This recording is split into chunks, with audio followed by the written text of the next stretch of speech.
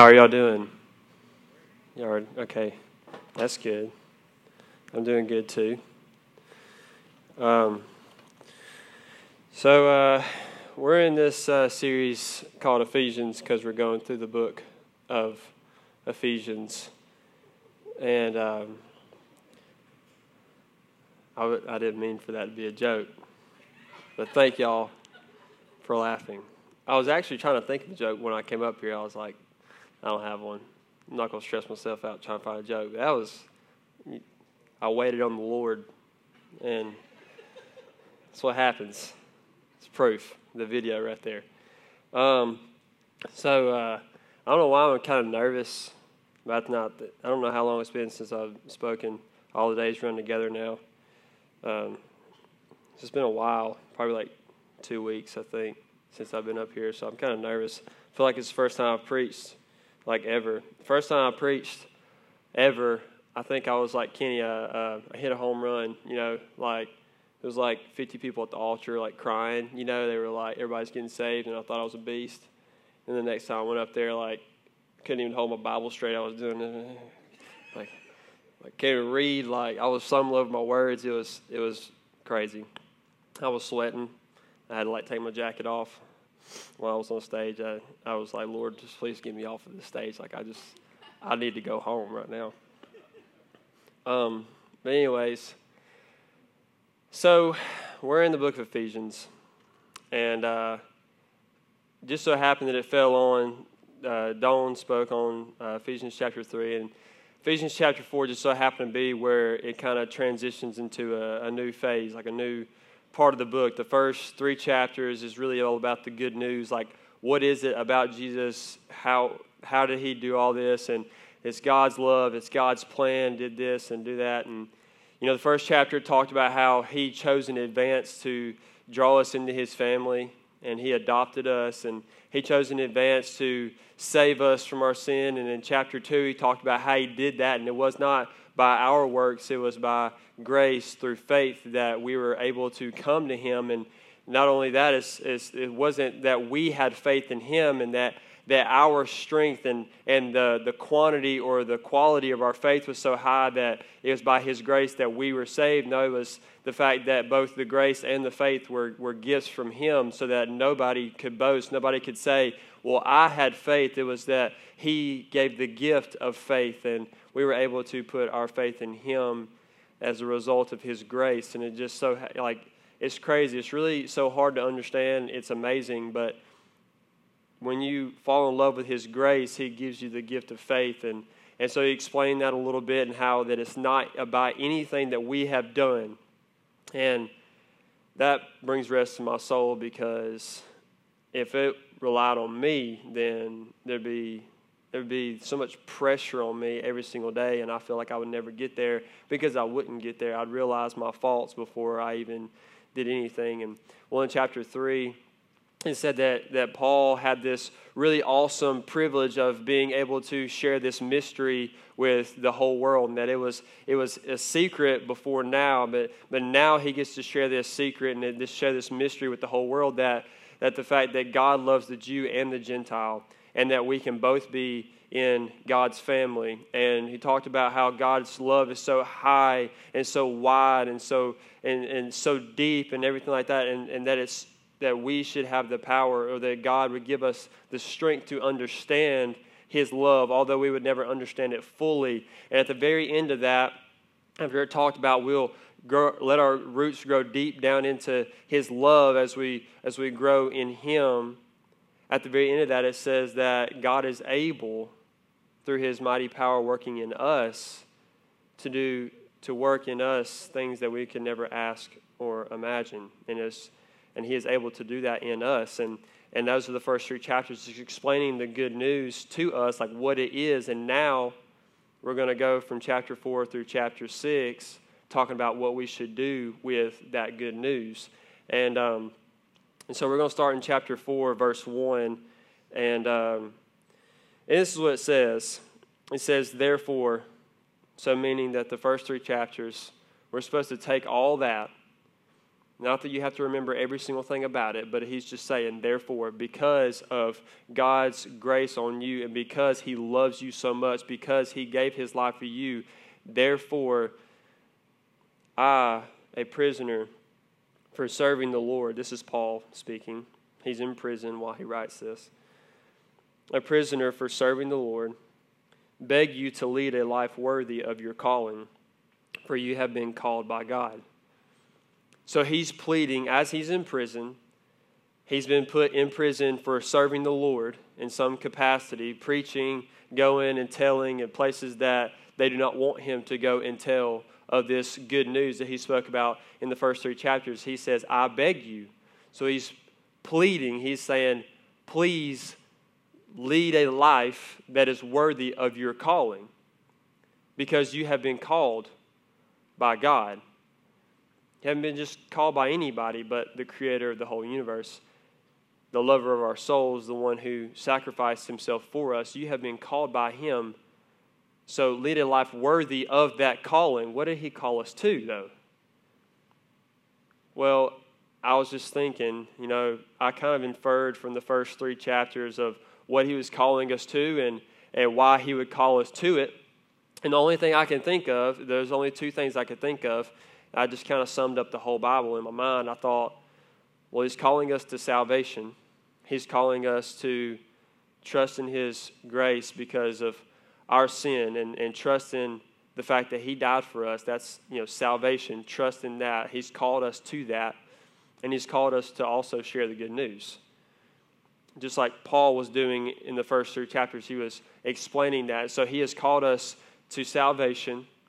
One of the first things that I learned as I became a Christian in 2010, and in 2013, I had felt this, this urge in my life, this heaviness on my heart to do something else with, like God was calling me to something, and I didn't really know what it was, but my mind kept going back to, I'll do anything, God, but I will not speak on the stage ever.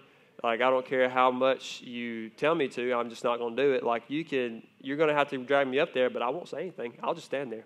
Like, I'm just thinking, I will not do that. That's the scariest thing on the face of the planet. And I remember crying to Kenny one night because I kind of felt it coming. And I was in the back of the Thursday night service I tell you about sometimes. I was in the back of there, and I was like, I was like trying to turn my head away from God, like, don't tell me. No, I'm not listening. But it was like I just couldn't do it. And so I was going to talk to Kenny about it because I was going to try to make it go away by talking about it, just letting off my chest. Like, Kenny, I feel like I should, preach or something. I don't know what that's about, but, it's stupid, right? It's like, yeah, dude, don't worry about it. So that I would never have to do it. But that's not what happened. I went back there and cried, and he cried too. And I don't know if there was ever any words spoken. But the first thing he told me, though, was before you are called to preach or before you're called into ministry, you have to be called to salvation. Ministry is not something you just choose to do. It's kind of like a calling. It's something that you feel empty without doing. Like, I thought about what would my life be like if I didn't preach. Like, if I didn't. It's like my mind was hardwired that way when I became a Christian. It was like I automatically thought of things and how to try to form them in such a way that I could tell somebody else. And it was like, I feel like my life would be empty if I didn't do this.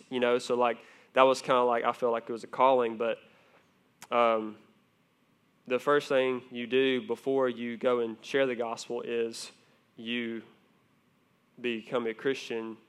And you accept the gospel as your life, as your lifestyle. As Jesus died for you, you accept him. Not only accept him, but follow him and trust him and learn more about him, grow in your knowledge of him. That's really salvation to me, is not just the day you got saved, but every day after that is you walking with the Lord, walking in obedience and persevering to the end.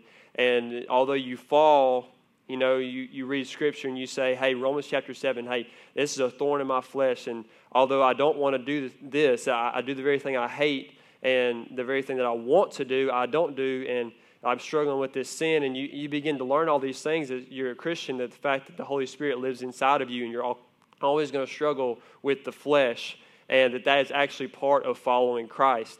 And that is such a blessing, because you understand that now you are an instrument in sharing the good news, because you're a walking example of God saving sinners by His grace. Like, you are walking day in and day out by grace because you sin day in and day out. But people see that in you, and that's why you are a light, because you are different. And not only do you sin just like everybody else, but you have grace, and you're walking in that grace. That's why you're different. You're not different because you're perfect. You're different because now you're walking in grace. And before we share the good news, we have to have the good news inside of us. But he says, and you should lead a life worthy of your calling. So, are you leading that life? Are you leading your life worthy of the calling of salvation and of sharing the good news? We're going to talk about that here in a second. It goes on to say in verse 2 how you do that. This is how you lead the life of your calling.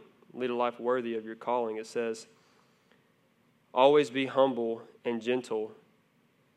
Be patient with one another, or with each other, making allowance for each other's faults because of your love. So it says, always be humble and gentle, meaning that you should not be prideful and harsh, right? And that you should be patient with each other, meaning that you shouldn't be hasty with the way others are. Meaning, the way I think about it is this, that when I'm impatient with others, it's because I'm wanting them to be perfect already. I'm wanting them to not really make mistakes anymore because it's bothering me. And I don't want them to take so long because I'm in a hurry. And when you make a mistake, it messes my life up. So don't do that. Don't make mistakes, all right? Making allowance for each other's faults because of your love. Meaning that we should make allowance for each other's faults because of our love. That's what that means. You see, when you get an allowance, there's a line there, right? There's a limit to your allowance. You are allowed a certain amount. So, am I saying that you just let people walk all over you? When someone's doing you wrong, and when someone's talking bad about you, or stealing from you, or lying to you, am I saying that you just let all of it go? No, I'm saying, not me. God's saying make an allowance for other people's faults because of your love for them. So,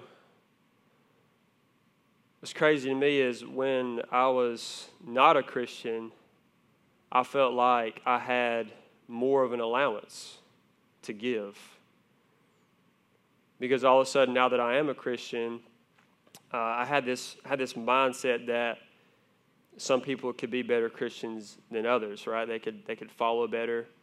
They could be closer to God than other people. Or that if I followed more rules, then I'm a little bit higher. Not that I did it intentionally. It was just this, I guess the competitive side of me was wanting to be a little bit better. But not only that, it turned wrong somewhere along the way, so much so that I was looking down on others if they did something wrong, and I was completely disregarding all the mistakes that I make every day, especially the pride that I had that would be my ultimate downfall, right? I mean, I don't know if there's anything worse than pride, and I'm looking at others as if they need to get fixed, and I was being impatient with them, and I was being prideful towards them, and I was being harsh towards them. And I feel like that as far as general picture of the church, I feel like that is the general picture, the complete opposite of what we should be. Prideful instead of humble. Harsh instead of gentle. We're rushing people to perfection or to salvation instead of being patient. And we have a very short fuse when it comes to people's faults and people's mistakes.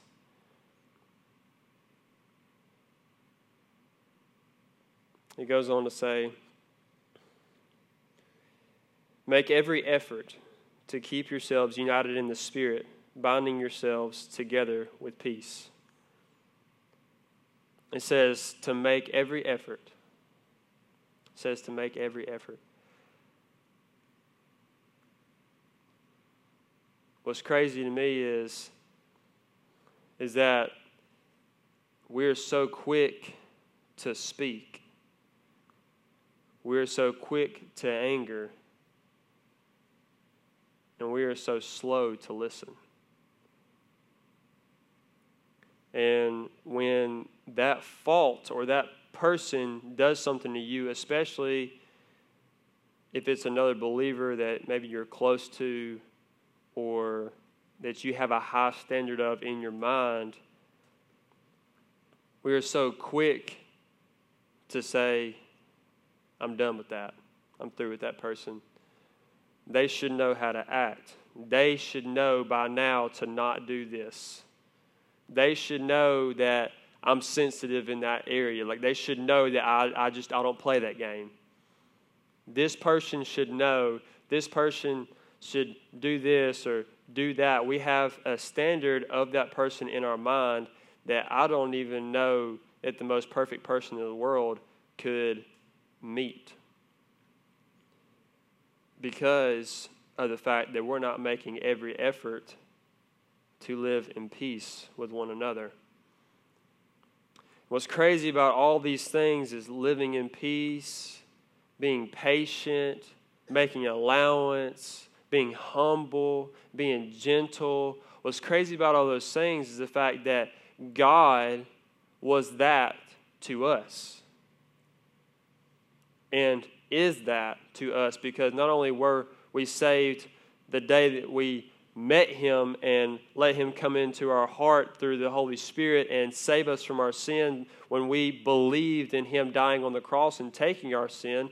He does that throughout our lives now. He doesn't just, we're not in line with him and he's the fixer and all of a sudden he turns us around and we go lead our life. No, we come to him and he walks side by side with us.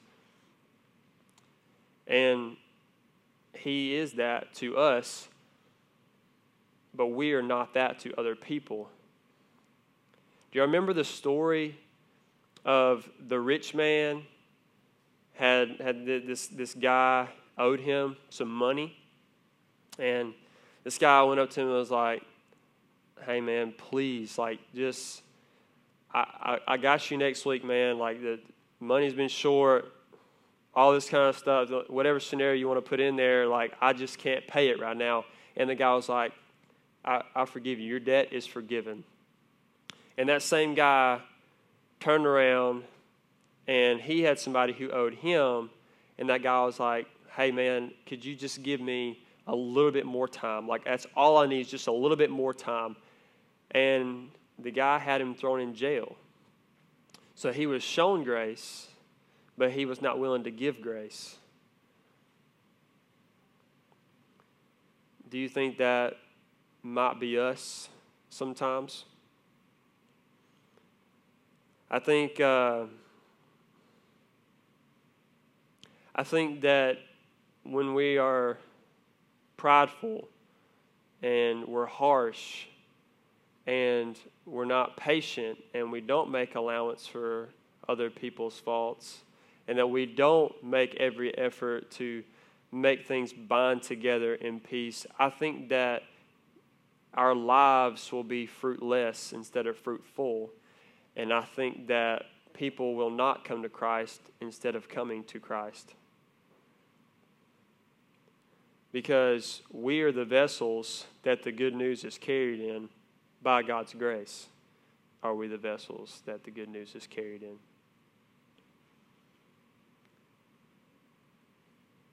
So how do we live this life? Being patient, being gentle, being humble, with a big allowance for people's faults. How do we live this life with making every effort to bind things together with peace? How do we do that? We go right back to Ephesians 2 and we say it's by God's grace. Because what we do is we reflect on God's grace on us, and we see how dirty and rotten and undeserving of God's grace we actually are, and we see how much more His grace is over our sin, and we're humbled, right? Verse 1, we're to be humble. As soon as we look at God, we are humbled because we just don't compare, because everybody falls short of God's glory, every single person. No matter how good of a Christian you are, I don't know if there's any such thing as a good Christian and a better Christian. I don't think there's any such thing. I think there's a Christian, and there might be a difference in maturity levels, but there is no difference in closeness between this Christian and this one to God. It's if you have the Holy Spirit, I don't know if you could be any closer to God, right? I mean, we have these sayings like, I'm closer to God now than I was last week because I'm trusting more. But that there's no separation of you and God's love because of Romans 8:38 through 40 or whatever, 39. And it says that nothing could ever separate us from God's love. We're not separated. It's like this. It's together. There's no such thing as a good Christian and a better Christian. I just think that there's different maturity levels for sure. But when we look at God and we're reflecting on His perfection, all of a sudden we're humbled. So if you're walking in pride and your life is full of pride, that just shows that you're not reflecting on your relationship with God and you're not looking to Him, because He is the ultimate standard of perfection. He is perfect. He is the only independent one. Everything else depends on Him. If He depended on something else, then He would not be God. That thing He depends on would be God. He's the ultimate standard. He is perfection. So if you're walking in pride, you obviously haven't looked at Him lately. And when you look at God, you automatically see how kind and how gentle He is to our fragile hearts. I don't care how hard you think you are. I don't care how tough you think you are, or you just have so many walls built up. The walls, the toughness, the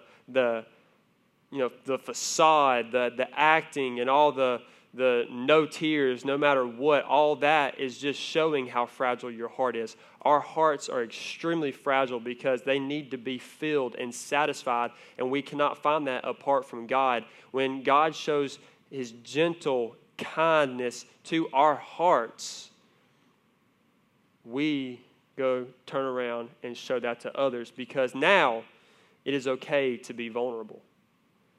Because our ultimate security is in Christ, now it's okay to be vulnerable to others, and we're not going to be harsh because we're not worried about that. Our walls are down because our trust is in God, not that person.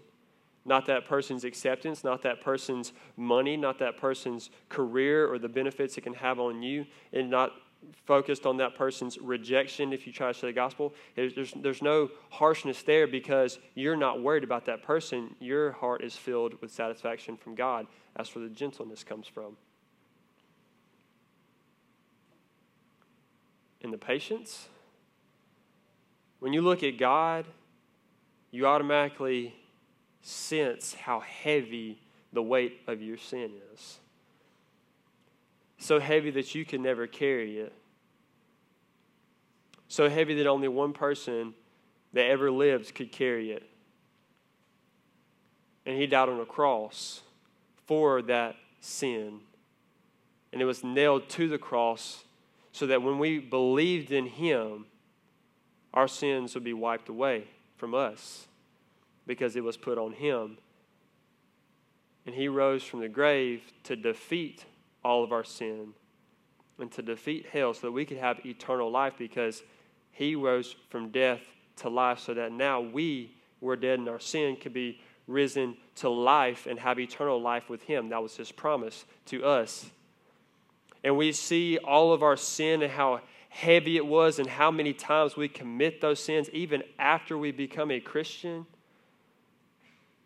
And you see God's patience even this long after you have been a Christian, or if you just became a Christian, you realize there's so much more that you've lived this long in life and God has had that much patience with you, yet we cannot turn around and show that to others. God says, be patient in salvation. When you share the gospel with somebody, yeah, it may change them right then and there. It has the power to. But think about how long it took you to completely understand it. Think about how long it took you to fall in love with God's love for you. I don't know about you, but it took me at least 2 years. And I still didn't understand it when I finally trusted in it. I mean, if someone was impatient with me and harsh towards me, and they were prideful towards me, like as if they were better than I was, I wouldn't have become a Christian. There's no way. Not because I didn't want to be like them, but because I would have felt like I wasn't worth it. I would have felt like, well, I can never meet your standard, God. I'm sorry. Because all these people are telling me I shouldn't do this and shouldn't do that, instead of telling me how much you love me.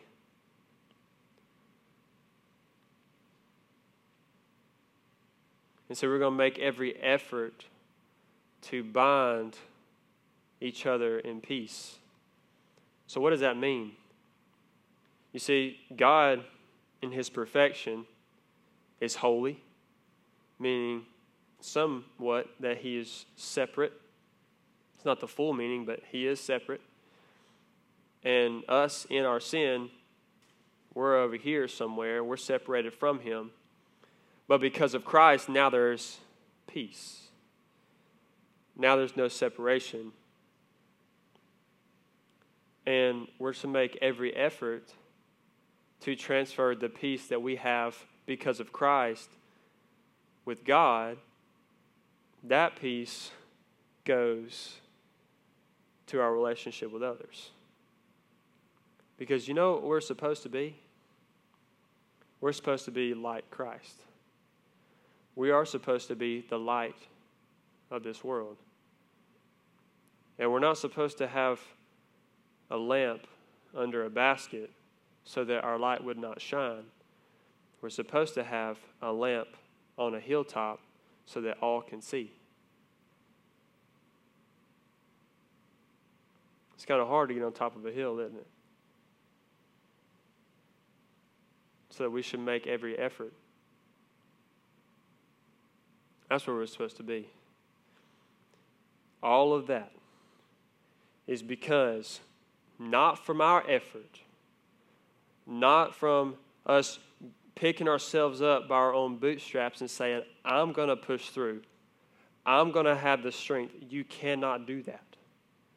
You may be able to do a lot of things on your own. You may have accomplished a lot in your life. You may have come from nothing and now you're something. You may have done all of that, but I'm telling you, this list of things to do is impossible on your own. It can never be done. Because the moment you think you're there is the moment you break the very first thing, and that's humility. You do this in response to God's grace. And it is only by God's grace that you're able to do that because you're reflecting on Him. It is a natural response when you are in His presence. And what's crazy about this is that Jesus said there will come a day where this person and that person will no longer worship on this hill or in this temple, but it'll be inside of us. God gives us the privilege of walking in His presence on a daily basis because now we are the temple of the Holy Spirit. And when you take a hammer to God's temple,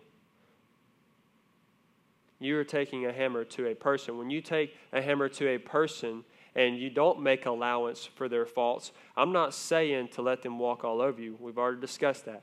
I'm saying when you're not humble and you're not gentle and you're not patient, you're taking a hammer to that person, which is God's temple. And I would be very, very careful taking a hammer to God's temple. He goes on to say this. This is kind of why we should be this way.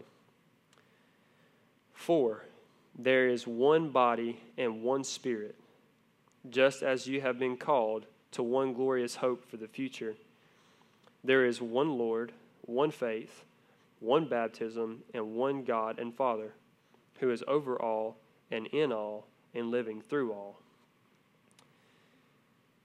It says, for there is one body. We are part of the body of Christ. I would say that locally, just us in here, we form a body of Christ, but there is also the larger body of Christ as far as the world goes. But you see, the church is not an organization, in the words of Jerry Bridges. It's a living organism. And we are one body. Now, does it make sense for me to take this fist and hit this fist as hard as I can because I don't like what this fist is doing? It makes zero sense. Because as soon as I take this fist and punch this fist, they're both going to be hurting. And they're both going to be out of work. Now they can't do anything. If I take a sledgehammer to you, metaphorically, all of a sudden we're both out of work, and all of a sudden there's people out there who need the gospel, and we're out of commission.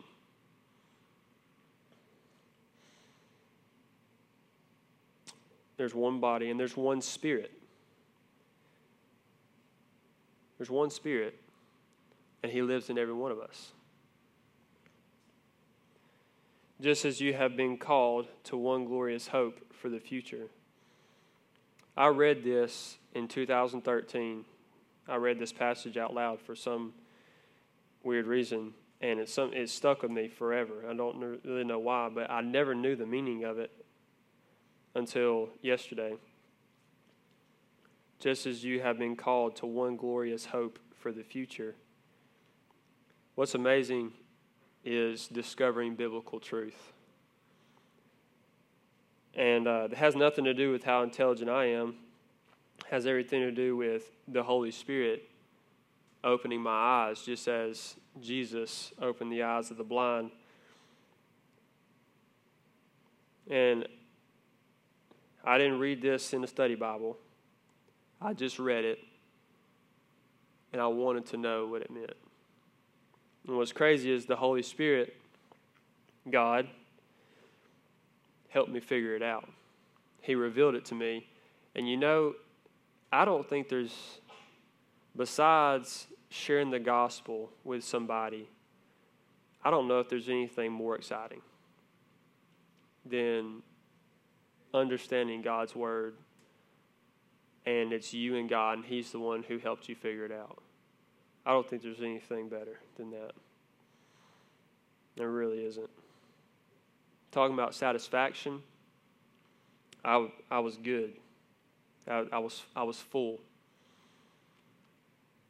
My anxiety went away. All my worries for the future went away. All my anger and bitterness towards situations and people, and all my impatience, my short fuse became a long fuse. It's amazing what the presence of God can do. But we all have one Spirit. If I had the same Spirit as you, the same Holy Spirit, don't you think that it's kind of wrong to attack you. If we're a part of the same body and we have the same Spirit who's binding us together, it's wrong to go against you. Just as you have been called to one glorious hope for the future, we've all been called to one glorious hope for the future, which is eternal life. That is all our calling. We're all wanting to go to the same place. We're not a bunch of crabs in a bucket trying to get to the top. And when one tries to get up, another's grabbing that crab and pulling it back down, like, no, I'm going back to the ocean first, homeboy. That's not it. Heaven is a gift. It's not something you get for yourself on your own strength. It says there is one Lord. We all have one Lord, right? There is one faith. I don't have a different faith than you have. My faith is no stronger than yours as far as my own efforts are concerned. There is one baptism of the Holy Spirit. It's really dependent upon the heart, is it not? I think so. And one God and Father, who is over all. We're all under one ruler. And in all, He's in all of us. And He's living through all. He's living through all of us. So what I take from that is kind of what Jesus said. He said that when the world looks at us, He's going to know that we're God's disciples, Jesus' disciples, by how we love one another. Because you know why? We're all one. We're one body. We have the same Spirit. We have the same God and Father. We have the same, God is Lord over all of us. We have the same ruler. So, that's the first thing He says after sharing the good news, that's what your response should be. Yet, I feel like, and this may be just me, I feel like every single thing that we just talked about might be our biggest struggle. And it breaks my heart. Because I was with my friend today at work, and we've grown very, very close. And we were sitting in my car today, and we were just eating together like we always do. I sit in the driver's seat because, it's my car. But he sits in the passenger seat. And we always, if we make our lunches instead of going out to eat somewhere, he always makes me an extra sandwich. I always make him an extra sandwich so that we can trade. And he always gives me some crazy good snack like a cosmic brownie or like a honey bun or something. I'm always like, dude, so clutch. Like, that was like amazing that you brought me that. And I only have granola bars in my pantry, so I'll bring him a granola bar.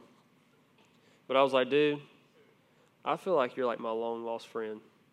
And he was like, yeah, dude, but it's like, you just don't know everything I've done. Like, it's like the old me, you probably wouldn't have liked me. I was like, no, I think I would have because, I see what you're capable of. I just see your heart more. And he's like, that's an honor because I feel like I'm a really bad person, basically. But it was because of this passage that I have such grace for him and such patience for him because he's not a Christian. But as we were walking back into the building to clock in, we're always like 10 minutes late because we like to talk. And we're walking back in, and I was like, man, I was just really convicted over this passage because I'm like, I really wish that I felt like this about my fellow brothers and sisters in Christ. And I was like, man, I would really die for you, dude. Like if something happened and like something was going down, like I would literally give up my life for you. And he said the same thing. He's told me that before. But that mindset of providing for one another, like willing to die for each other, and having that bond that he could be halfway across, the shop, and I could be somewhere else, but like that bond is still there. I feel like the same for a marriage. We have that mindset of, I will die for you. I will sacrifice for you. And that's a picture of Christ and the church, and we're supposed to extend that to others. But I really feel like,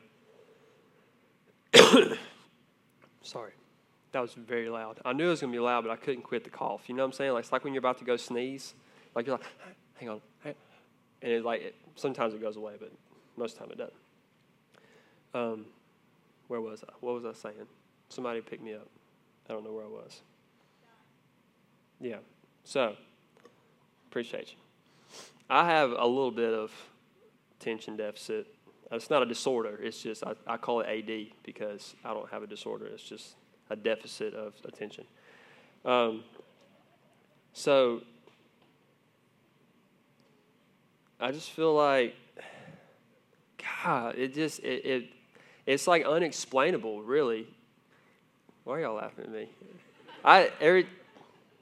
Dawn and Kayla, yeah. It's because Dawn has AD as well. No, I'm kidding. I didn't take a sledgehammer. That was not a sledgehammer. That was out of love, okay? But this is so burdening to me because I'm just like, God, we talk about it all the time, like loving one another. We spend time with each other here and all this, and we know each other pretty well. It's just like, this is not like what you think about when you think about the church. It's just not. And the title of it says "Living Like Christ." That's like the little subheading, and it really, really tears me up because I'm like, I wish that was the case because, like, I don't know. It's not the pastor's responsibility to do that. It's really not. I really feel like this is something that your response to grace is this. Like, I don't know if it should be something you have to force. Like, I feel like that when you are in a relationship with God and the Holy Spirit's leading you, I feel like this is like 100% natural. I was thinking about, like, I was going to say this, like when you're trying to preach, you think of things to say and you really you think like, how am I going to say this? Am I going to be like super turned up, be yelling at y'all or something? Or am I going to be like real sorrowful, just be like, oh, so sad. And I was thinking I really miss the old me. When I first became a Christian, I'm serious, guys. I was sitting down on the beach, I got my arms propped up on my knees, and it was when I gave my life to Christ. It was 11:30 at night. This is no joke. I'm not saying that I just completely matured overnight as far as a Christian goes, because I definitely didn't. I'm just saying in that moment I was a different person internally because I had been raised to life. I feel like that happens in a moment. Not that the moment is all that matters. I'm just saying I knew when I became in a relationship with Christ. I knew that when He had entered into me through the Holy Spirit. When I walked away from there, guys, I'm not joking. I literally did feel like a new person. I was a new person, and I knew because I felt like I had heard enough sermons. I knew that this was forever, and I knew before I committed to it that it was going to be forever. And at that point, I was actually happy that it was going to be forever. I did not want this new life to go away. I didn't want to die again. I didn't want the old me again. And what's crazy is I had never read this passage before. I had not read the Bible. It was just that I had heard the gospel, and she cries when I talk. I'm not really sure why. But I walked away from there And I literally went to sleep that night with peace on my heart, like this amazing like transformation happened in my heart, that so much so that I did not want to sin anymore. I did sin, but what I wanted to do is what changed. And all of a sudden, I loved everybody. Everybody was my friend, and I trusted people to where it was dangerous. Like, I have literally picked somebody up before off the side of the road, and he led me to 3 other people so that they could take my money and stuff like that. And it was like they were going to beat me up. I'm not kidding. This is a real story. Like, I'm not kidding. And like, I trusted people to that point. Like, it's like I love people beyond abandon. Like, it was crazy. Like, I missed that old me that I would literally die for the murderer because I had no clue he's a murderer. Like, even if I did, I'd be like, dude, I love you, man. Yeah, that's the old you, bro. You know, like, and it was like 5 minutes ago he murdered somebody. Like, that's how I was. I'm not kidding. And like, it's like I read this and I think, God, I wish I would not be a better Christian. You see what I'm saying? Like, I wish I would not have become a better Christian, because now all of a sudden I'm more aware, like, who should I trust? Because I'm only going to trust people who really trust in Christ. Or, I mean, just crazy made up stuff that we don't get from Scripture. And I feel like we should be this way, especially towards one another. We should be humble and gentle. We should be patient with each other, and we should make allowance for each other's faults because of our love for one another. And we should make every effort to keep ourselves united in the Spirit, binding ourselves together in peace. I feel like that should be us, because there is only one body and there's one Spirit. We've all been called to one glorious hope for the future. And there's one Lord, there's one faith, there's one baptism, and there's one God and Father, and He's over all and in all and living through all. So, yeah, I'm sorry I went a little long. It's just that I feel like, and if you're really mad at me, I don't care anymore. I used to care until I read this passage, and now I don't care. I love you. I'm not being harsh. I feel like you need to listen to this more than anybody, if that's you. Because me going too long is not a fault. This is God's word, and it's something that we should love and adore, and we should be willing to sacrifice our time for it. And I guess I intentionally did this on accident. Never mind. But I love you guys, and my goal in preaching is for somebody to come into this room and maybe not even remember the sermon I preached, but feel the presence of God like I did. And I have no idea what the preacher was preaching on, but I heard truth, and I realized that the only place to find real truth and real peace and real love and real purpose to my life was there, like it was in God. And my prayer was that somebody would walk in here tonight and like just lose all thought and anxiety and stuff that's going on outside there and just feel God's love and presence. And my goal for the students, for you guys, I call y'all my kids, my goal for you guys is that you would grow in your knowledge of Christ and actually truly follow Him. And if you are not a Christian, like my goal is for you to be okay with saying, I'm not a Christian, I'm trying to figure things out or whatever, and be okay with that so that no one would look down on each other. And I mean, it's just like growing in your relationship with Christ, and if you don't have one, wanting one. It's just, I sometimes don't know my purpose in life, other than if someone comes to know Christ. I feel like that I have done what I should do. And